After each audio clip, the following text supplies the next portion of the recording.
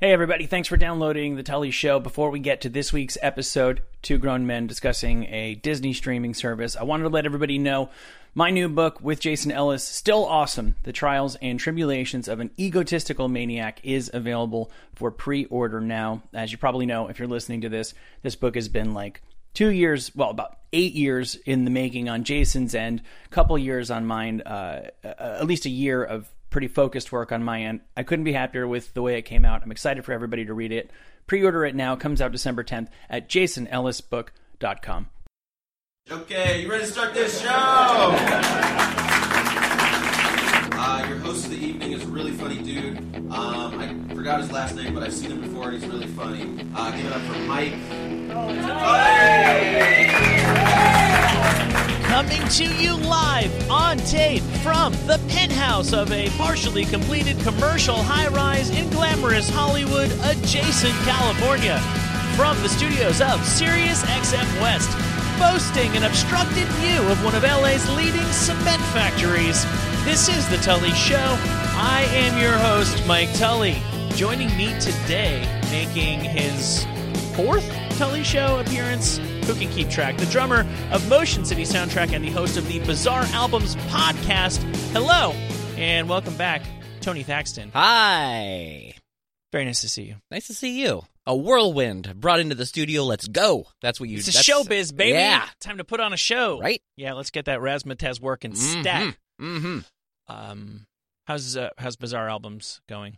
Fun. Delightful. Can I call my own podcast delightful? Is that on me to say that? I don't know. It's a little Seacresty. Well, that is how I describe myself. The Ryan Seacrest of niche music podcasting. Yes.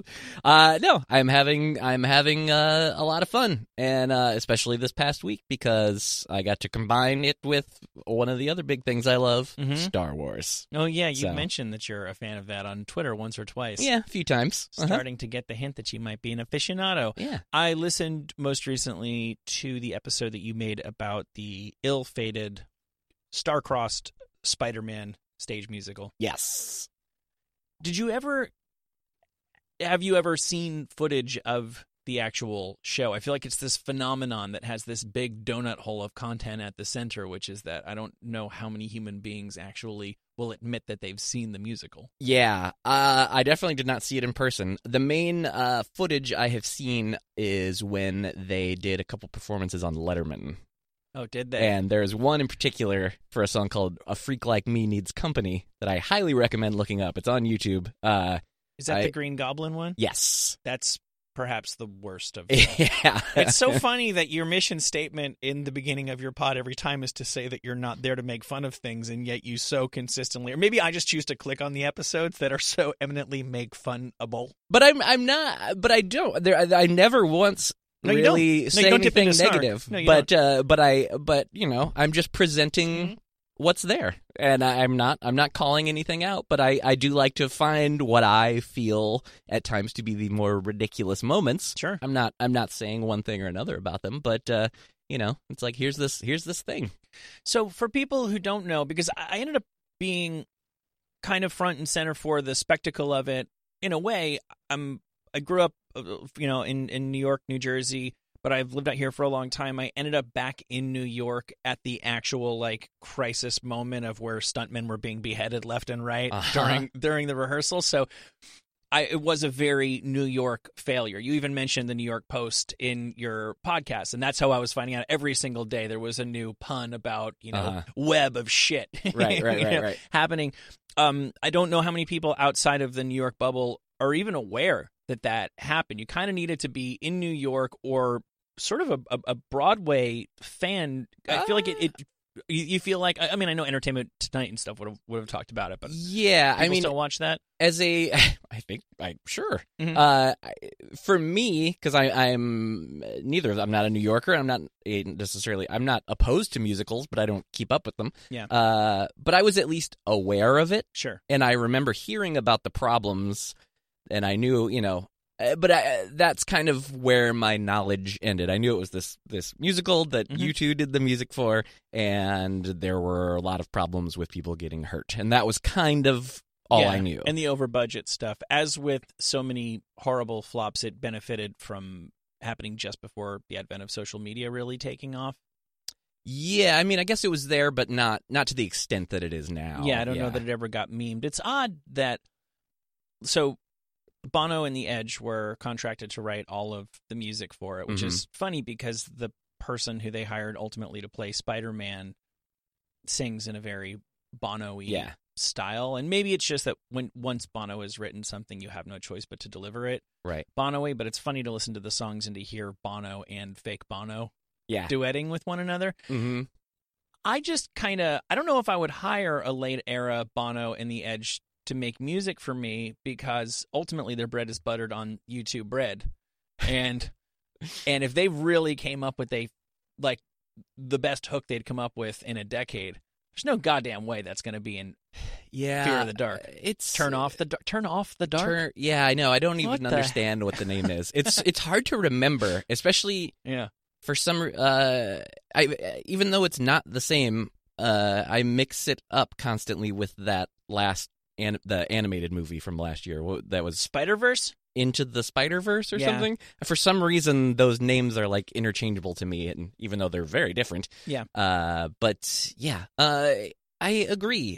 Everything, as I kind of tell the story in the episode, every step along the way seemed, while they were doing it, I think they thought, like, this is going to be huge. It's Spider-Man. It's U2. And the woman that they had directing initially was the lady who had directed the Lion King musical, which was gigantic and enormously successful. It was an era redefining. As somebody who knows shit about Broadway, I even saw the Lion King. Did you ever see it? No. Just the beginning when the animals all cross the savannah, you're just like, holy fuck, I might actually like Broadway now. It just seems like it was... Sorry to interrupt you. It seemed like we take a really big property. We get a really big director and throw money at her. We get some of the most famous music makers in the world. We hire a couple Broadway stars, and there's probably not one person involved with it who actually really likes Spider-Man. Right. Or who in their core was convinced that there was a great Spider-Man musical to be made. Yeah, it's like all those pieces seem like it should have been this thing, and everything just went wrong. And again, I tell more of the story on there, on the episode, but I think the biggest thing that was like they should have been like, oh, this is a bad sign. I mean, I guess you're not really going to take it like that in the moment, but looking back, it's like, oh, well, this was is the guy who was the producing the show personally goes to the Edge's apartment to get him to sign the contract to officially get him on board. Edge leaves the room to go get a pen, comes back, the guy is hunched over and dead. Literally all he did was leave the room to get a pen. The guy died of I believe it was a stroke, I forget now, but yeah. And that was everybody's out. Yeah. That was everybody's chance to go. This fucking piece of shit. You know what? That was really this guy's vision. Yeah. And I mean, it kind of was. Out of respect to him, maybe it would have been a whole different story had that man not keeled over in the Edge's apartment. You also touch in that same pod on the Canon Films studio. I guess they were a studio technically for a while, and I also saw you interacting with somebody on Twitter about the possibility of somebody making a Canon Plus. Oh, right. Yeah, that was Jonah Ray made that joke yesterday on Twitter, and I was, That's fabulous. I don't know if everybody is familiar with the Canon Film Group. Like, simply the story of them making Spider-Man is trying to make Spider-Man they had high hopes and low budgets and misunderstood Spider-Man even more than the musical did. Yeah, right. Yeah, there's a fabulous documentary about Canon Films. It's a little icky because they leaned very heavily, particularly early on exploitation. There's a lot of like sexual violence against women to just be lurid, and it does detract from some of the fun of what is otherwise just what happens if two consummate Hollywood outsiders come here with zero taste and very, very little ability and are just hell-bent on cutting a bunch of corners and knocking down the doors to becoming a legitimate Hollywood studio. Like, they are the ones famously, I think, the Masters of the Universe movie with Dolph Lundgren. So the one anecdote that I love from that is supposedly Stallone visits the set, sees the once Ivan Drago there in the main cast, and says, You let him talk?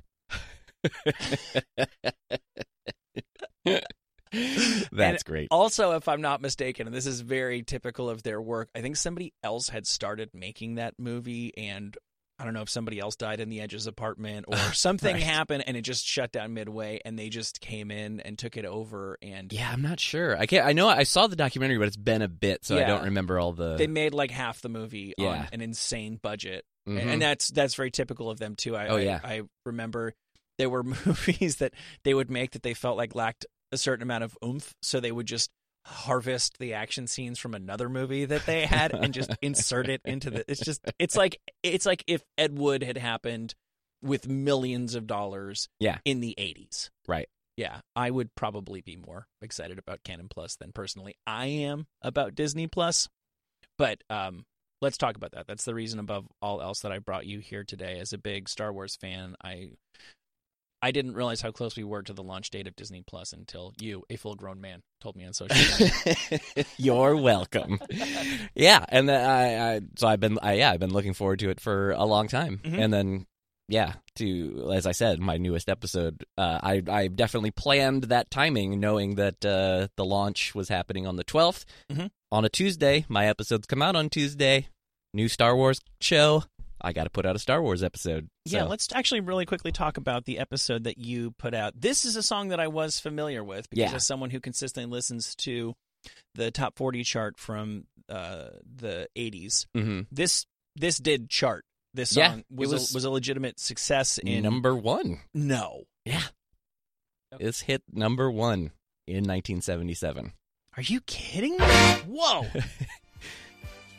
This is one of those things, I think, like, pretty much everybody has heard this weird disco version, but just probably doesn't know what it is. I mean, obviously knows it's Star Wars, but... This is part of a groovy subgenre that was happening around that time. There was more than one disco medley making the rounds. The Beach Boys got a bunch of their classic hits repackaged with a disco twist. I think I heard that for the first time recently. Yeah. Oh, turns out that's what those songs were missing all along. Right.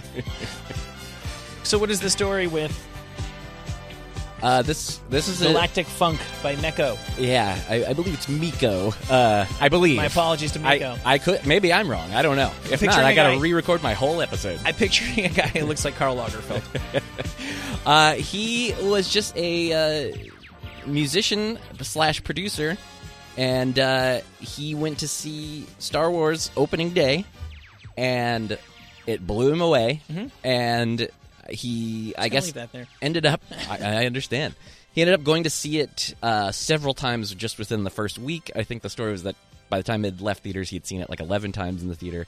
But just immediately upon seeing it, he loved the movie, he loved the soundtrack, he loved the John Williams score, and supposedly he felt that he thought the theme song was amazing, but he felt that it probably didn't have a chance of being like a commercial hit, like a top 40 kind of thing. Although he actually was wrong because it did end up charting. However, he then pitches this idea for, he does like a 15-minute disco medley of all the music from Star Wars. And then the other side is just weird, random, like, funk instrumentals. But he pitches it to this record label. They actually go for it without even hearing any of his music. Yeah, you couldn't go wrong with Star Wars at that moment. Yeah, exactly. That's how huge Star Wars was. And, I mean, kind of still is. And so it comes out, and he was right about that. Like, it ends up... Got a little Cantina band happening there, all right. The John Williams version did chart, but this ends up passing it and going to number one. I never know how covers work. Does Lucasfilm have any say in him making this? I don't think they necessarily have a say in making it. I think you can pretty much... This seems like a thing I should know the answer to better, being someone that is a professional musician for a very long time in my life. But basically, you can do it, but you have to then pay like royalties and stuff to them. Yeah. But you can just do it. Yeah. If there's a horrible band wants to cover a really, really cool band, the cool band can't just say no. They can disavow it publicly. Yeah, I think you man. could. But I'm gonna start a new genre, extortion rock. I mean, because at the end of the day, it's not like you chose that person to cover you, and you're probably going to make a few bucks off of them if they sell some. So that brings us to Disney Plus. I want to talk to you about The Mandalorian. I can't help but ask you one question. Just thumbs up, thumbs down, episode 1 of Mandalorian. Thumbs up for Okay. sure. Okay. I will. Let me say before you get into it. I will say got a little nervous at the beginning. I thought it would at times a little sillier than I was expecting. Not but feeling the Sands? what? Not feeling Horatio Sands? I'm getting there. But yeah, it was just it sat a little weird with me. But then as it got going, then I was like, okay, I'm digging this, and I have already watched it twice, and I will say even on the second viewing, I was way more on board than I even was the first time. What is that? Is it just because we come with so many expectations or unrealistic hopes or whatever, we expect it to fit into a box, and when it doesn't fit into that box, we just dislike it for not fitting into that box? Because my experience with Solo is just what it is, but my experience with Force Awakens, Last Jedi, and Rogue One is that I enjoy all of them more upon rewatching. Yeah. I don't know. I think that's maybe part of it. And I wouldn't necessarily say that about the prequels. So it's not just like a thing right. where eventually familiarity breeds affection. Yeah, I think for me a little bit of it too is that it's that combined with I don't totally know what to expect. I maybe have some ideas, but also there's a lot of I don't know really what this is going to be. And especially this, because this is the first live action TV show. It's what are they going to do with this exactly? And it's kind of an era that we haven't really spent time in, and there's no, at least at the moment, there's no Jedi or anything like that in there. So it's what is this going to be exactly? And so kind of just taking it all in, I think that first time it's just a lot to take in. And you can only read so much into a pilot, obviously. But yeah. Before we talk about The Mandalorian specifically, Disney Plus, I guess I'm just a really big hater. Again, I guess I just have really big expectations for everything. I expected more of a wow factor literally just opening the thing. I'm expecting that something is going to happen. This is Disney's streaming service. I don't know if I want Mickey from Fantasia sweeping his way across my screen. I was you want a fancy DVD menu screen? Is that what you're wanting? I want the next generation of DVD menu screen with Easter eggs. Right. Yeah. Oh, yeah. That's not... I don't hate that idea. And instead, it's just kind of hey, we told you, Disney. Yeah. Star Wars. But hey, you can watch Steamboat Willie anytime you want now. Yeah, you're really into that, huh? No, I just like saying that. I tried. I recently tried to sit through Steamboat Willie. I've never seen it. I was at Disneyland. It was near the end of a very long day with my family, and I don't want to get into my feelings about the Electric Light Parade, but it threatens to tear my family apart. Okay. So while most of them were sitting there in the cold after dark with a cranky baby waiting for that flashy jankathon to get started, I took a stroll down Main Street and I watched Abraham Lincoln deliver a speech in the Hall of Presidents thing. That so desperate was I for diversion and warmth. And then I tried to go into the little theater thing and watch Steamboat Willie. And it's important. Yeah. I've never seen... I love Disneyland, and I go not crazy often, but I like going when I can. And Annual pass holder? I'm not, but all right. I might have some hookups that kind of help get me in. From oh, time to time. I see. Wow. So not to brag, so yeah. But both of those things I have never done. I've never gone to that theater and I've never gone to the Lincoln thing. No, there was a lot of room. I had no trouble finding a seat at the Lincoln speech. That's kind of what it's one of those things that even without going to it, I'm surprised it's still there. Yeah. I think there's maybe a couple things that they felt were really close to Walt's part, right. which I respect. Yeah. Okay. And I also felt a little underwhelmed with Disney Plus by the general selection of stuff. I think I'm just so used to being absolutely crushed with Netflix. Whether all of it is good or not is a different story, but it's just bursting at the seams with content. I feel like my kid is going to run through this thing in 6 weeks. Really? Yeah. And now there's the rewatchability of things, but a lot the things he's into, he's already seen Return of the Jedi 35 times. Will he have another run in him? I mean, don't get me wrong. It will be nice to see Mary Poppins once without having to pay $20 fucking for it. So I welcome that. But a lot of the things that are going to be destination viewing in my household are not going to be, I presume, in yours. as an adult, do you think you will feel good about continuing to pay for Disney Plus, or are you just being held hostage by virtue of the fact that there's 3 things that you want there that you can't get anywhere else?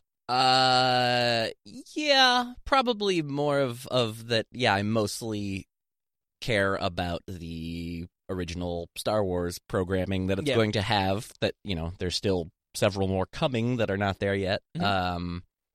But like, that's how much I am a dork about Star Wars, that I'm like, that's cool, sure, yeah, give it to me. I will gladly pay for that the same amount that I pay for like Hulu to get lots of different shows that I watch. Like, I would, yeah, if I had to pick between the two, I would honestly probably pay for, if it was like, you can keep Disney Plus or keep Hulu, you can't have both. I'm taking Disney Plus, even though it's only the Star Wars stuff that I'm mostly good. I mean, don't get me wrong, there will be other things I'll watch. Have you watched the little shorts with BB-8, the animated shorts? No, I have not seen Okay, you don't have it that bad. All right. That was, we're going to have to cut this short. I like that it doesn't auto-stream promos. When you hover over a title, it doesn't start playing the fucking thing. Right. Okay, so, The Mandalorian. Uh-huh. First question. For dumb people like myself, what is a Mandalorian?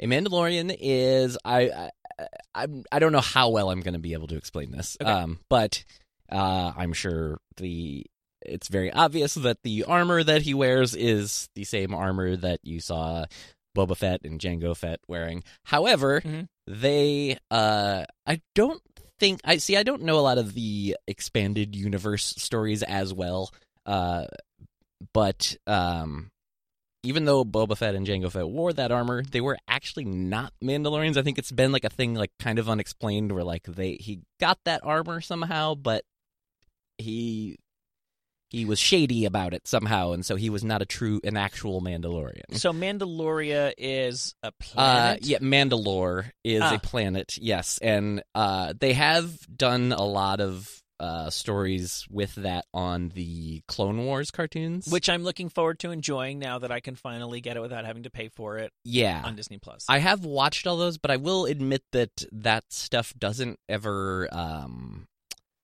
stick with me as well. It's a little bit more of because it's a little hit or miss for me, because some episodes are really great, and then some are definitely filler, and then also you often have to remind yourself, oh yeah, this is an animated show for children. Right. So it's like, it is a little bit more of a throw it on in the background while I'm doing something else kind of thing, and just kind of check in and out. I feel like Star Wars Rebels is similar. You can kind of tell when something is half-assed Star Wars, when far and away the most exciting part is when Darth Vader shows up. Right. That's the sign of any bad crossover. That it's only good when, you know, it's like if a different world had depended on Bill Cosby poking in every third episode, which it did not. Dwayne Wayne, I think, carried it very nicely. Well, you've always been a huge Kadeem Hardison head. I have, as a matter of fact. Hey, speaking of random people, what was with the Ellen Cleghorn reference? Oh, well, that was because of Horatio Sands being on the first episode. I was just making a dumb little deep SNL cut reference. I like it. Yeah, that was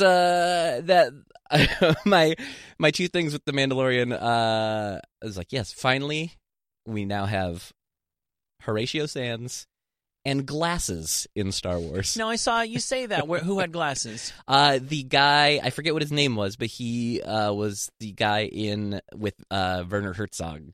The guy who busted in the room? Yes. He comes in and is... Yeah, he wears glasses, and I don't think we've ever had a character with glasses before. Well, far more significant than that, I'm led to believe, in the Star Wars universe, this was the first ever shot of and reference to anything toilet-esque. Yes. Because this has been a running joke, and I'm sure it's not just my household, as how does Darth Vader poop in that thing? Yeah. And again, that was one of those things where right up front I was like, oh yeah, this is where we're going with this? Yeah. It has kind of been referenced in Rebels, I think, but I don't think they ever showed it, because they referred to it as the refresher.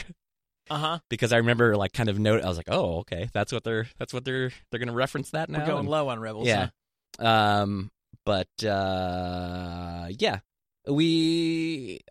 Mandalore was the planet. So is this like a bounty hunter planet? No, they're not all bounty hunters, and this is where I feel like my knowledge isn't good enough to, but they do, like, that armor, they are kind of like an army, and they all kind of wear that armor that you see him wear.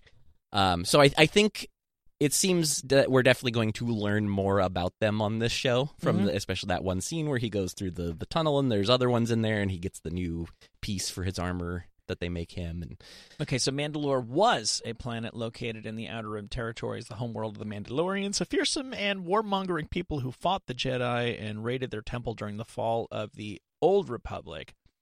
Man, so this is some deep mythology. So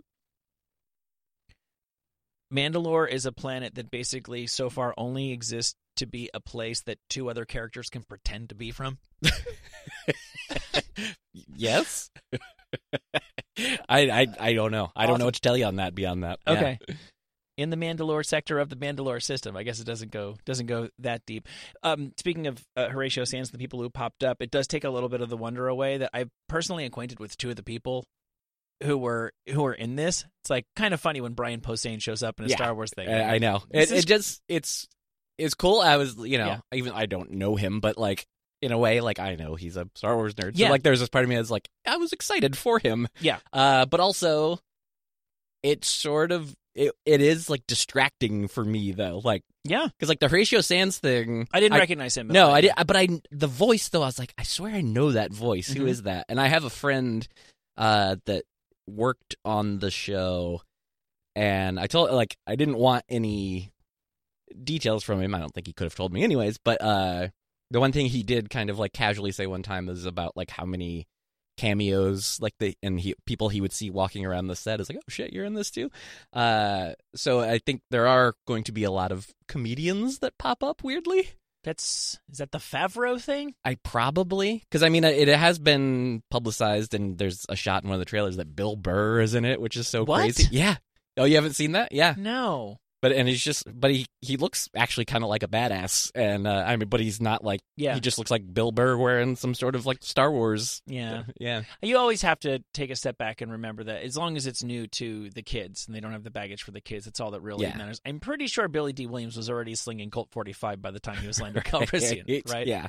Probably. I don't know for sure about that, but I mean he was definitely in stuff by then. Yeah. And Samuel Jackson was well established as Samuel Jackson, obviously, by the time he got to be the one and only purple lightsaber guy. It's funny when you go to the lightsaber making factory at Disneyland. Have you been there yet? I have not actually done that, but I've been to Galaxy's Edge a few times, but I have not done the lightsaber thing. Because there's the 4 colors, and they're just like, green is the color of blah, blah, blah, Yoda, and Luke, I don't know who has what, and then like, red is if you feel the dark force within you, and then they're just like, and purple's the one that Samuel Jackson had. Anybody want to make a purple? No. Okay, we'll move on. But they have to offer it because it is just this weird. There's 3 colors, and then there's Samuel Jackson's candy-colored lightsaber. Okay.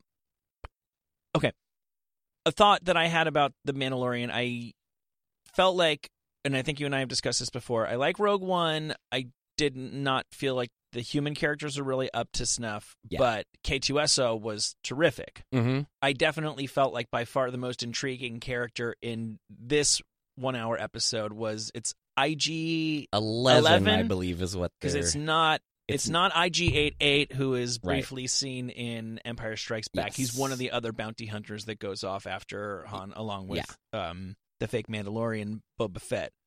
Yes. He was instantly... for being like a metal tongue depressor with guns, instantly compelling and awesome. It's like super cool to see him doing stuff.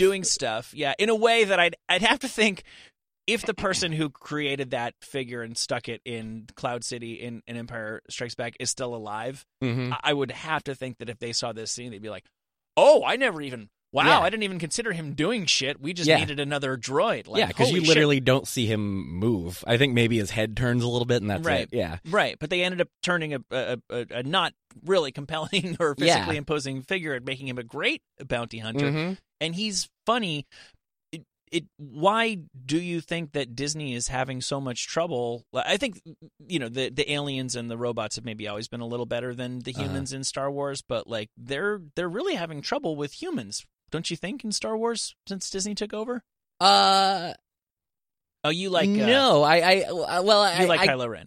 I get what you're saying. Yeah. I all of the not all of, but most of the new characters I think from the Skywalker saga I think are great. For the most, like I like Rey a lot. I like Kylo Ren a lot. I like Finn. I like Poe.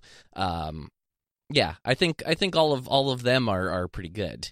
Okay. But I do agree about like Rogue One and all that stuff but at the same time I'd also feel like maybe they didn't want you to really like them that much since they were going to kill all of them off, you know? Well, they're making a spin-off with Yeah, true. Cassian Andor, Andor, who's Diego Luna's his real name? Mm-hmm. Right. I'm not sure exactly how excited I am to see his further adventures throughout the universe. Yeah, I know. That's the one I'm definitely the least excited about, but I guarantee I'll still watch it. Yeah, same here. I don't really have a choice. I would watch even if I wasn't already forced to watch it. And then what do you make of Ewan McGregor as an Obi-Wan? Because he's also getting a spin-off series, right? That's exciting to me. And I'm just going to say this is what I wanted and was literally like I want to say pitching, but like it's not like I was actually pitching this to someone that could do anything about it, but I literally for the last few years had been saying, because there had been rumors of an Obi-Wan movie, and I was saying like, no, they shouldn't do a movie, they should do a like Netflix series that's Obi-Wan on Tatooine in those years between when we last see him and now, and then now that's what Disney Plus is doing. So I'm just saying, can't take all the credit, but of all the unexploited storylines, his obviously makes the most sense. You got a Jedi just off doing his thing for a couple of decades, and a pretty likable one. Yeah, it's gonna be interesting. The thing though that's tough about it is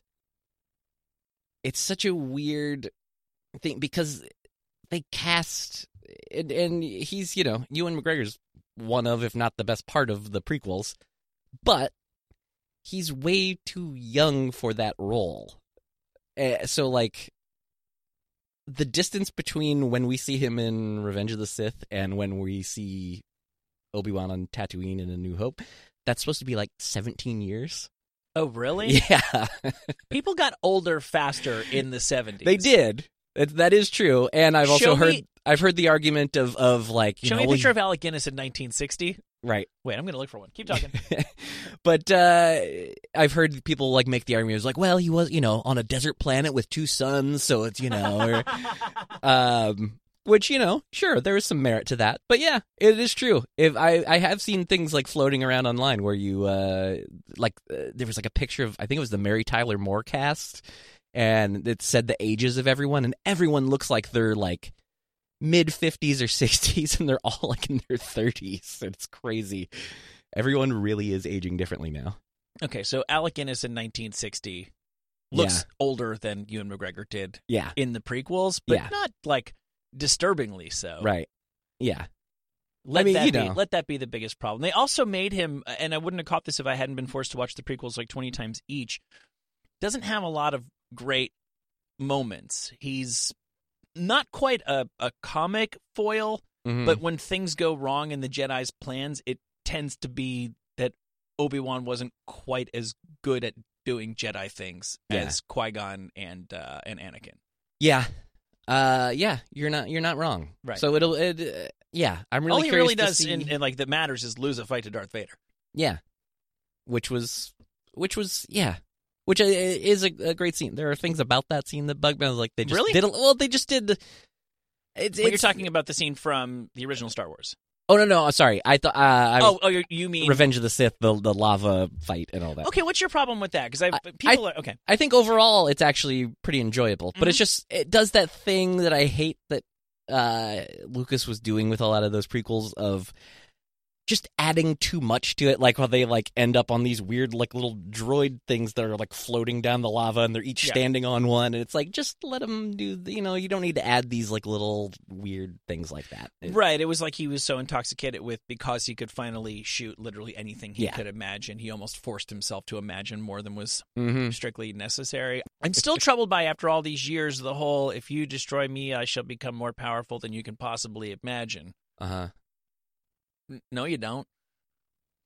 Well, it's like him becoming One with the Force. And that's going to It's a Luke now, pretty, I guess? really big claim to make. Like, essentially, you would be doing our cause a favor if you just killed me right now, is exactly what he says. Yeah. And all it really means is when you get really, really bummed out, he's able to show up in hologram form next to you on a log and tell you to keep your chin up. Yeah, what more do you want? I guess. I could imagine more powerful than that. I have some tough times right now. I could use a log ghost friend. Like Alec Guinness. Yeah. Is it possible to make a compelling long-form series about a character that does not have a face? What are you referring to? The Mandalorian. Oh, How often do we think he's going to take that thing off? Yeah, that's what I'm wondering. That's my... Well, because it's a somewhat known actor, so like he's gonna take it off at some point. Wasn't there? I think there were 2 trailers, and I think in the second one he did take it off. I don't think so. I have not seen any footage of him without it on. Mm-hmm. So I feel like you're not gonna like have somebody in that role and not show like that and not show their face at some point. Mm-hmm. So I don't know. And also, like, they're just making him so mysterious right now. Like, we don't even know his name. And so, like, is this just, like, they're just trying to make him intriguing? Or is there a reason for, is there going to be some big reveal of why we don't know who he is right now? Maybe yes, maybe no. It's obviously, the first Star Wars was obviously the first part of it. Very Western-y. It was a Western set in space, and this is most definitely a Western, and, the good, the bad, and the ugly. They made a trilogy without ever revealing Clint Eastwood's name, so maybe they're just going to roll like that. He might not need one. Yeah, and I mean, the obvious thing, I'm not saying I want this to be what it is, but it's definitely a question out there, and it seems like the obvious thing, but a lot of people are like, is it just gonna end up being Boba Fett? What do you mean? Like, is he Boba Fett? Okay, so there is also a theory out there that Boba Fett appears in the shadows of Episode 1 of Mandalorian. Really? Yeah, that he passes some guy who just, like, looks over his shoulder, and if you freeze it and lighten it, is that Boba Fett, or is that just yet another guy who's... I had not seen that. Okay. Yeah. So he... Okay, wait, so... Again, I'm in no way saying but that this is... is... Wait, he can't become Boba Fett. This is after Return of the Jedi, is it is, not? but what I'm saying is that... so there are... In the old stories that have been scrapped, like from books and all that, then when they kind of made this new canon with Disney, they have taken out. Yeah. But in some of those stories... Boba Fett was kept alive. He somehow escaped from falling in the Sarlacc. Sure. So man, if nobody ever really dies, that becomes my problem with Avengers. Is if everybody dies but nobody really dies, then what's the fucking point of any of this? Mm-hmm. If we can always snap our fingers and undo this, there's no stakes. Yeah, right. Sometimes you got to sacrifice a bounty. Oh, I'm not saying this is what I want to happen, but I can't help but wonder. Yeah. Is that why we don't know who he is? Because it's going to turn out that's who he is. I don't know. And I saw someone saying something about. Apparently, I hadn't noticed this, but he wears fingerless gloves, and they said the little bit of his fingers you can see, his fingers look really mangled and all Sarlacc-y. Yeah, as if he could have crawled his way out of so I don't know. I'm sure it's somebody just looking too far into it. But I don't want that to be the case for the obvious reasons, but I think more importantly, the whole Disney Lucasfilm people, and Kathleen Kennedy is the woman who runs it, right? They're always insistent that, sure, we'll wrap up the Skywalker thing, but it's literally a whole universe of stories to tell. And in theory, they're absolutely right. We all love visiting that universe, and we don't need everything in every single movie to tie back to the central story for us to give a shit about it. I would love to see all kinds of stories that have nothing to do with the Force and the Empire and stuff like that.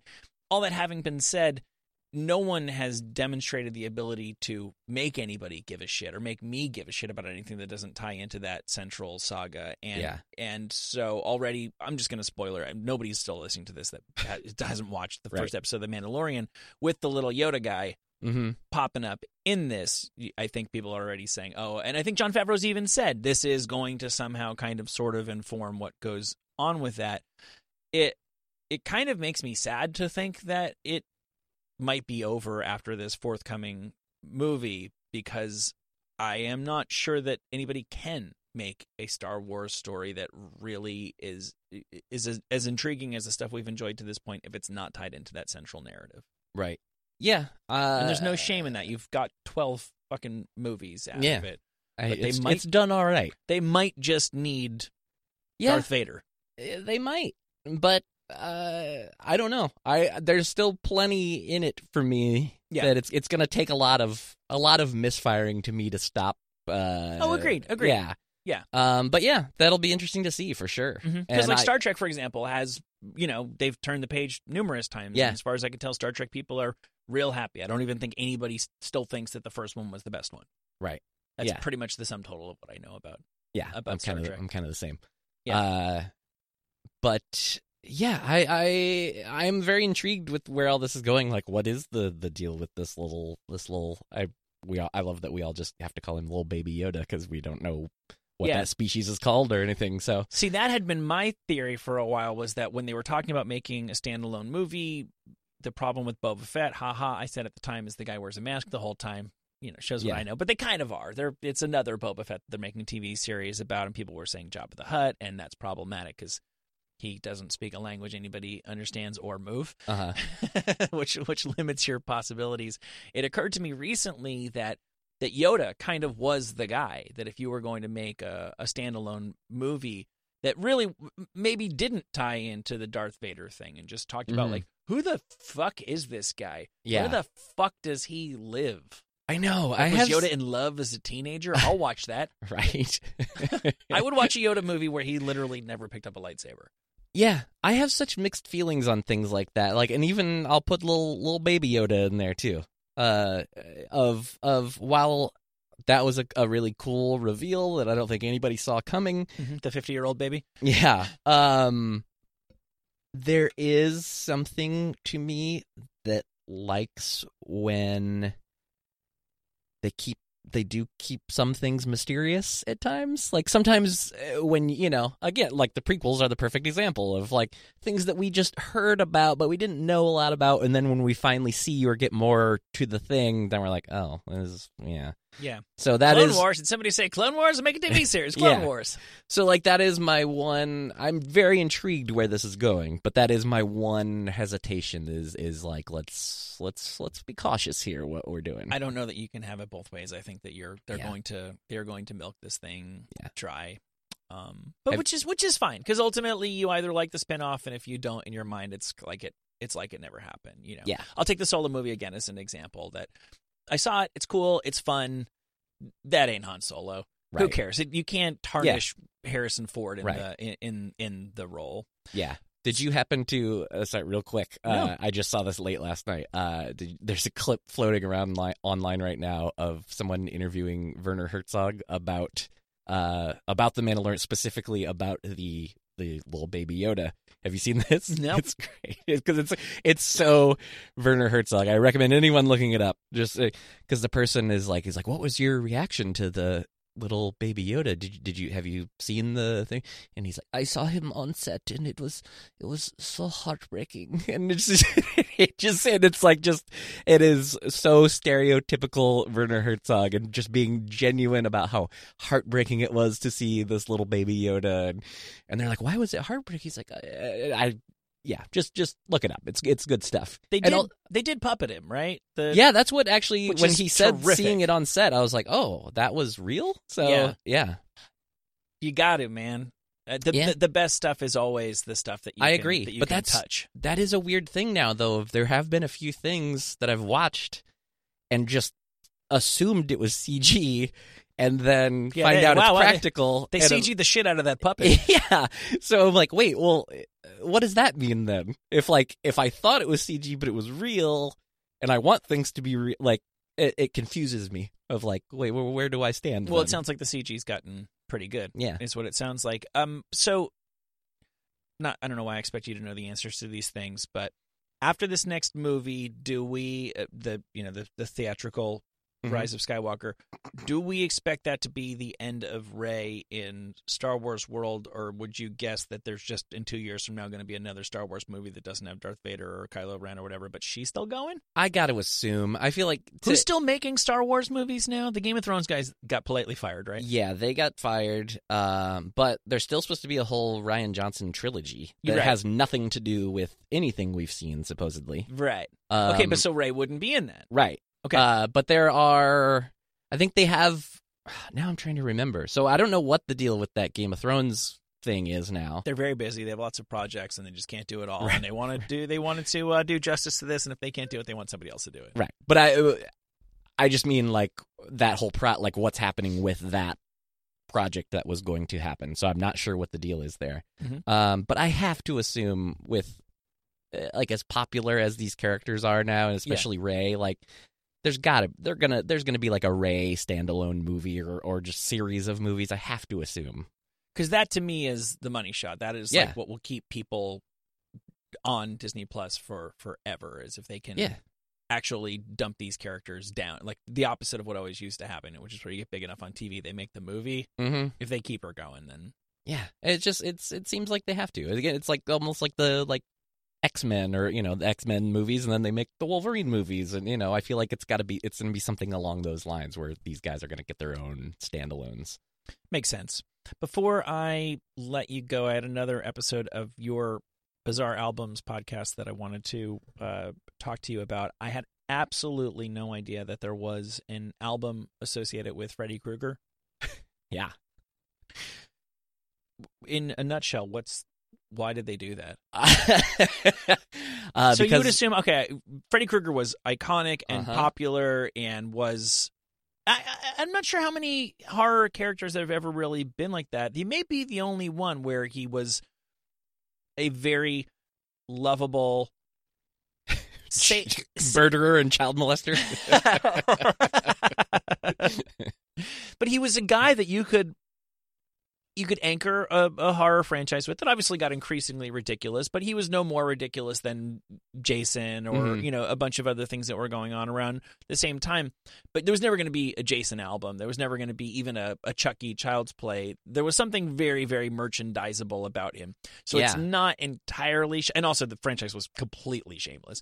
It's not shocking to me to find out that there had been a Freddy Krueger album, but I would assume that had there been such a thing, it would have had like a horror element to it. Right. And that's apparently where I would have been wrong. Yeah, it is strange that it exists. And I did not know about it until like just when I started doing the show and was like trying to find weird stuff, and I stumbled into this, and it's confusing. First let me play a little bit of... Is this supposed to be Freddy talking in the beginning? Oh yeah. Is it? Mm-hmm. Because he sounds sounds like Pitbull. Play it now. I can explain a little bit. Uno, dos, 1, 2, 3, 4. That's Freddy. That's Freddy. That is Robert Englund. Everybody, it is what you think it is. Yeah. This is definitely He's going bully bully. Which is the like weird. Most of the record is covers, and there are some originals on it. And the covers, most of them, at least, while you're like, why? That you might be like, why is this happening? They do at least kind of make like they'll have something to do with dreams or sleeping. It's welcome like to my nightmare. Yeah. But then Wooly Bully's on it, and it's from the Elm Street group. Yeah. So it's little known fact: when teenagers aren't trying not to sleep, Freddy's got a little band on the side. Yeah, so the album's called Freddy's Greatest Hits, and it's credited to being by the Elm Street Group. And what was fun about this episode for me, it was actually really hard to find a lot of information out about this record. And I, through the help of a guy named Will Hodge, who's a writer, he helped me tracked down this guy named Kevin Kelly, who actually produced the record. No so shit.